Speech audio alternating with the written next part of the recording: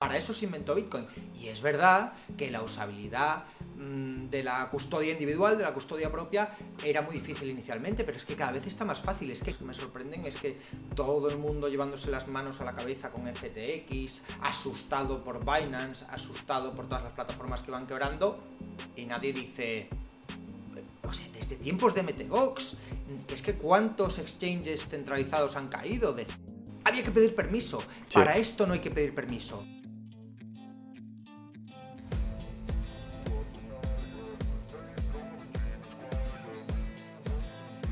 De Bitcoin.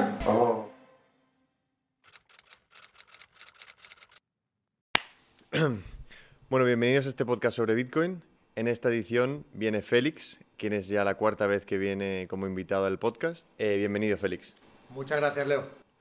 Me gustaría empezar hablando, después de todo lo que ha pasado con FTX, exchanges centralizados, problemas de liquidez, de mala gestión, de malversación de fondos, todo lo que está saliendo un poco a la luz, empezar hablando de la importancia de los exchanges descentralizados.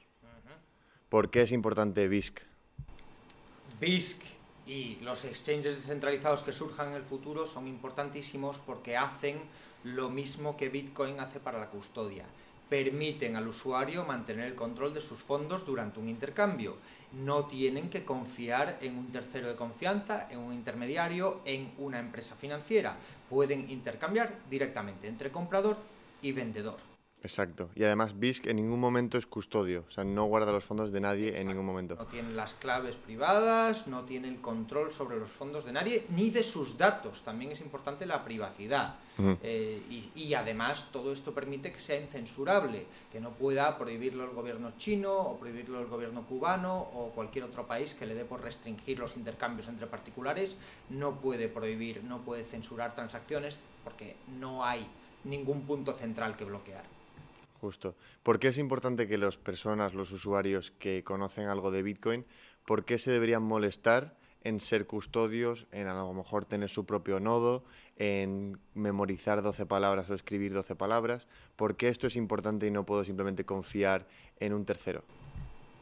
Porque Bitcoin se inventó precisamente para hacer innecesaria la confianza en un tercero.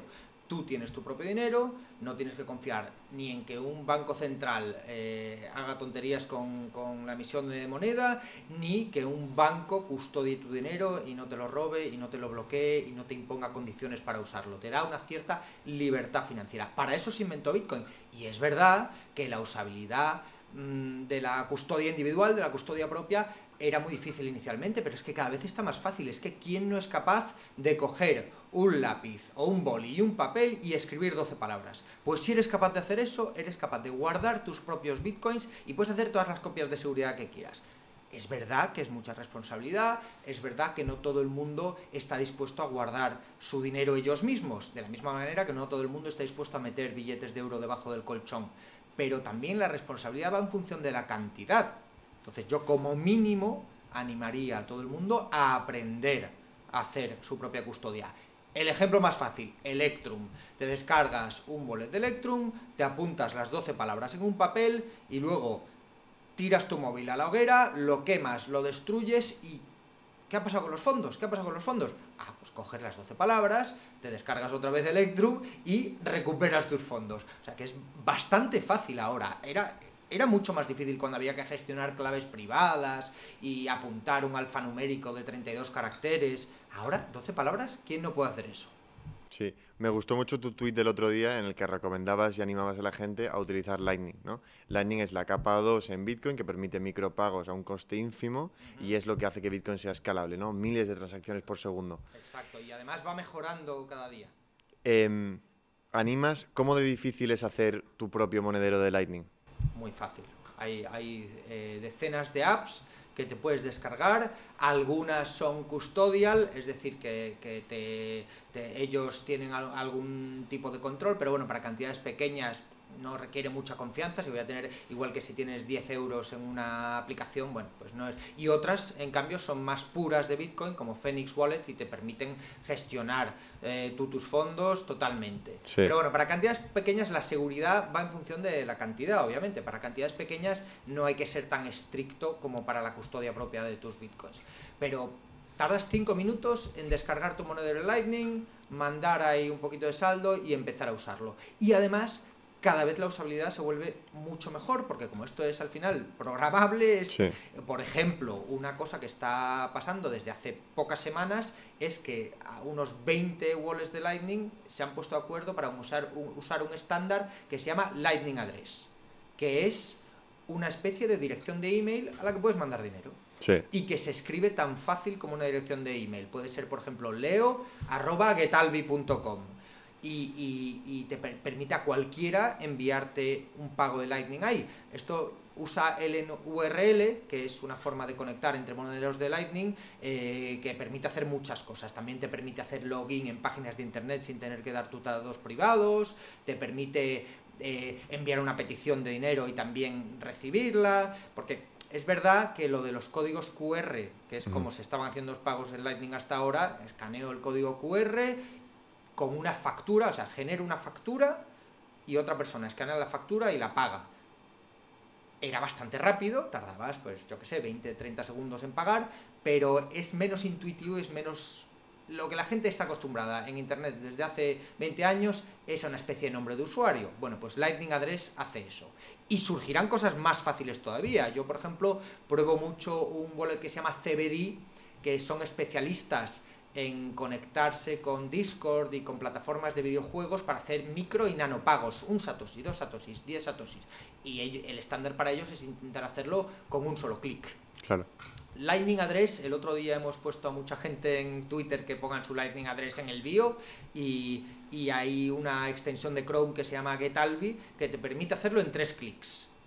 Te autodetecta que hay un Lightning Address en ese bio de Twitter, te sale automáticamente la sugerencia de quieres pagar, un clic en cantidad, un clic en confirmar pago. O sea, son 3 clics, es muy fácil.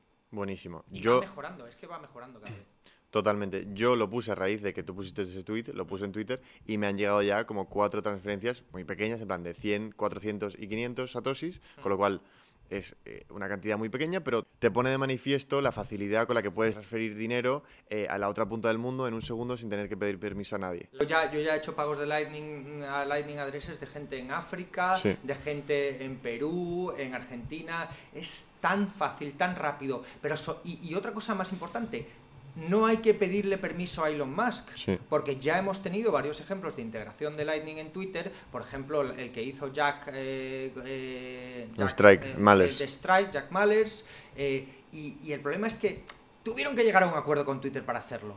Y si el acuerdo solo alcanzaba a ciertos países, pues solo funcionaba en ciertos países. Y había que pedir permiso. Sí. Para esto no hay que pedir permiso. Y además me resulta increíble que se han puesto de acuerdo múltiples monederos de Lightning en usar el mismo estándar. Empresas que en teoría están en competencia. Pero Sí. cuando hay un estándar común que beneficia a todos y que facilita las cosas a todos, pueden ponerse de acuerdo. Que por cierto, es la ventaja también de Lightning porque es un protocolo abierto.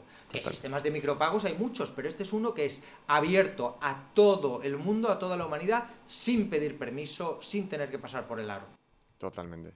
Sí, lo comentaba con Lunaticoin, que él pues decía, mira, yo soy creador de contenido, ¿no? Y si tengo la posibilidad de que todo el mundo me done pues 1000 satoshis cada vez que escucha mis podcasts y tal, coño, yo de repente puedo vivir de esto, ¿no? Por supuesto, de los anuncios de YouTube no me da para nada.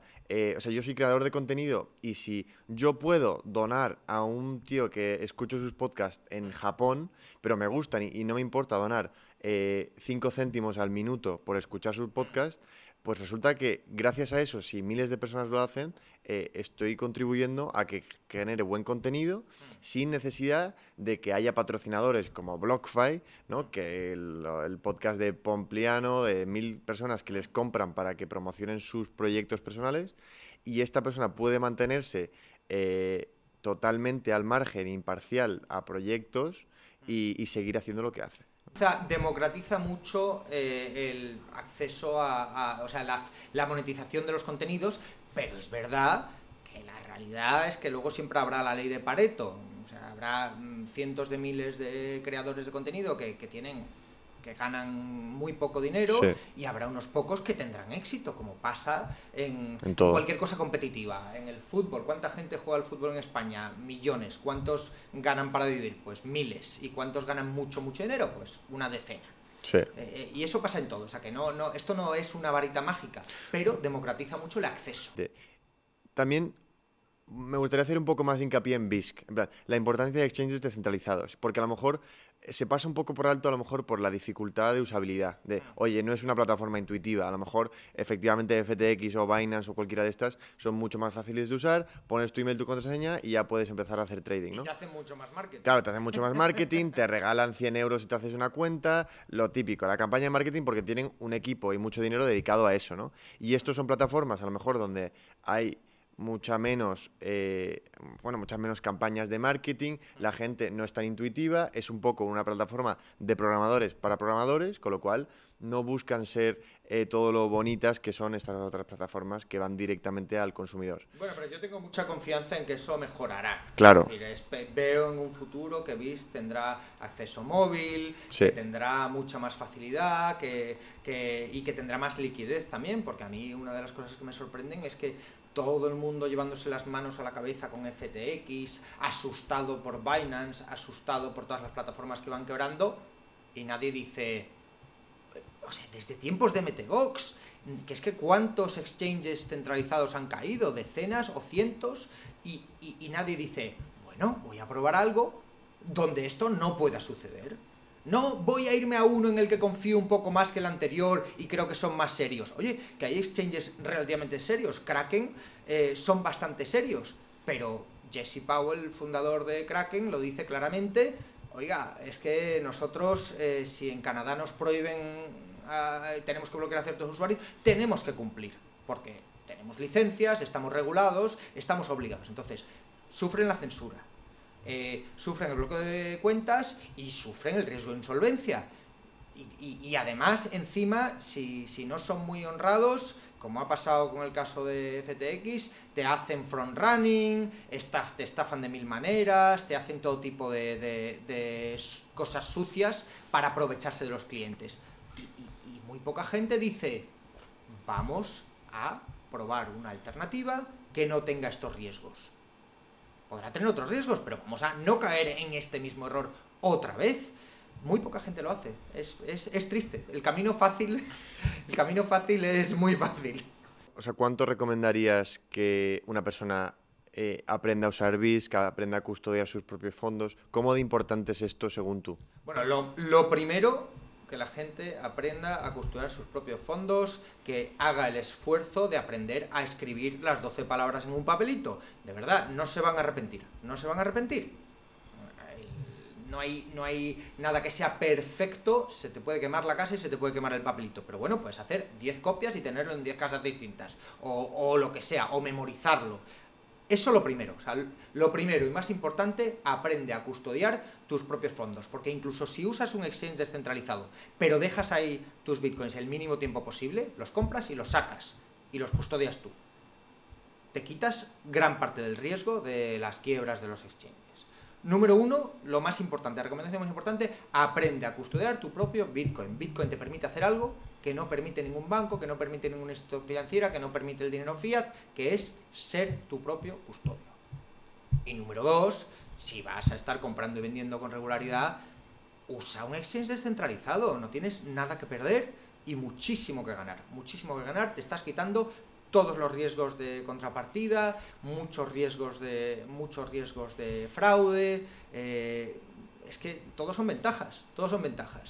Inconveniente, bueno, pues vas a tener que dedicarle un poquito más de tiempo a aprender a usarlo que a un exchange que te lo ponga más fácil para sacarte el dinero, y obviamente vas a tener que aprender un poco más, no te va a llegar todo dado por el marketing de los que te quieren sacar el dinero. Y entonces, número 1, aprende a custodiar tus propios fondos. Número 2, aprende a usar exchanges descentralizados. Y número 3, aprende a usar Lightning y prueba Lightning Address para que veas lo fácil que pueden llegar a ser los pagos en Lightning. Totalmente. Y un ejemplo de lo fácil que es utilizar esto es lo que has implementado tú en Voraz, que es un restaurante en Madrid, para que acepten pagos en Lightning. O sea, para que acepten Bitcoin como pago totalmente peer-to-peer, de persona a persona, igual que es efectivo pero digital, y que sea tan fácil, bueno, que es totalmente gratis para el establecimiento y no incurre en ningún riesgo. O sea, el establecimiento puede, si quiere y no cree en Bitcoin, automáticamente volver a pasarlo a Fiat. Y rápido y fácil. Lo Instantáneamente. pusimos en 5 minutos. Un cartelito de aquí se acepta Bitcoin y en la tablet que ya usaban para los pagos, un wallet de Lightning. De hecho, creo que inicialmente hemos usado Wallet of Satoshi, aunque seguramente lo cambiemos, pero un minuto en descargarlo del App Store y ya estás cobrando. Es tremendamente fácil. Yo comprendo que es verdad que no hay millones de clientes todavía que estén deseando pagar, pero hay unos pocos. Bueno, pero poco a poco. Empezar y no te cuesta nada y además la evolución es increíble. La famosa curva de adopción de la tecnología con los innovadores, los early adopters, la mayoría temprana, la mayoría tardía, esa famosa curva, Bitcoin ha saltado en los últimos años, desde la burbuja del 2017, que menos del 2% de la población en todas las encuestas tenía Bitcoin y sabía usar criptomonedas. En la burbuja del 2021 eso ha llegado a superar el 15% en muchos países. Por encima del 15%, ya estamos hablando de un mercado potencial muy interesante. Pero es que además estoy seguro de que después del cripto invierno, cuando llegue la siguiente burbuja en 2025, pasaremos del 15% por lo menos al 40% de la población. Y el camino hacia la adopción total se está cumpliendo. O sea, todos teníamos el modelo en la cabeza, pero los datos, pues había que esperar a ver si lo iban respaldando. Se está cumpliendo. O sea, es increíble que incluso según el Banco de España, más de 4 millones de españoles han usado, han aprendido a usar Bitcoin u otras criptos.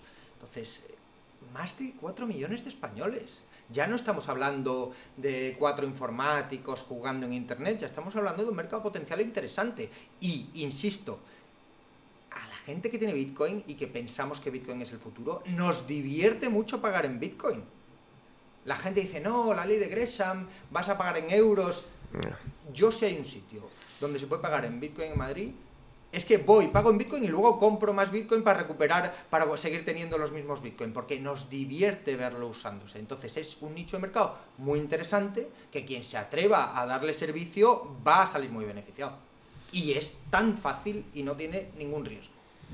Muy bien, Félix, pues muchísimas gracias. El episodio es corto, pero como siempre interesantísimo.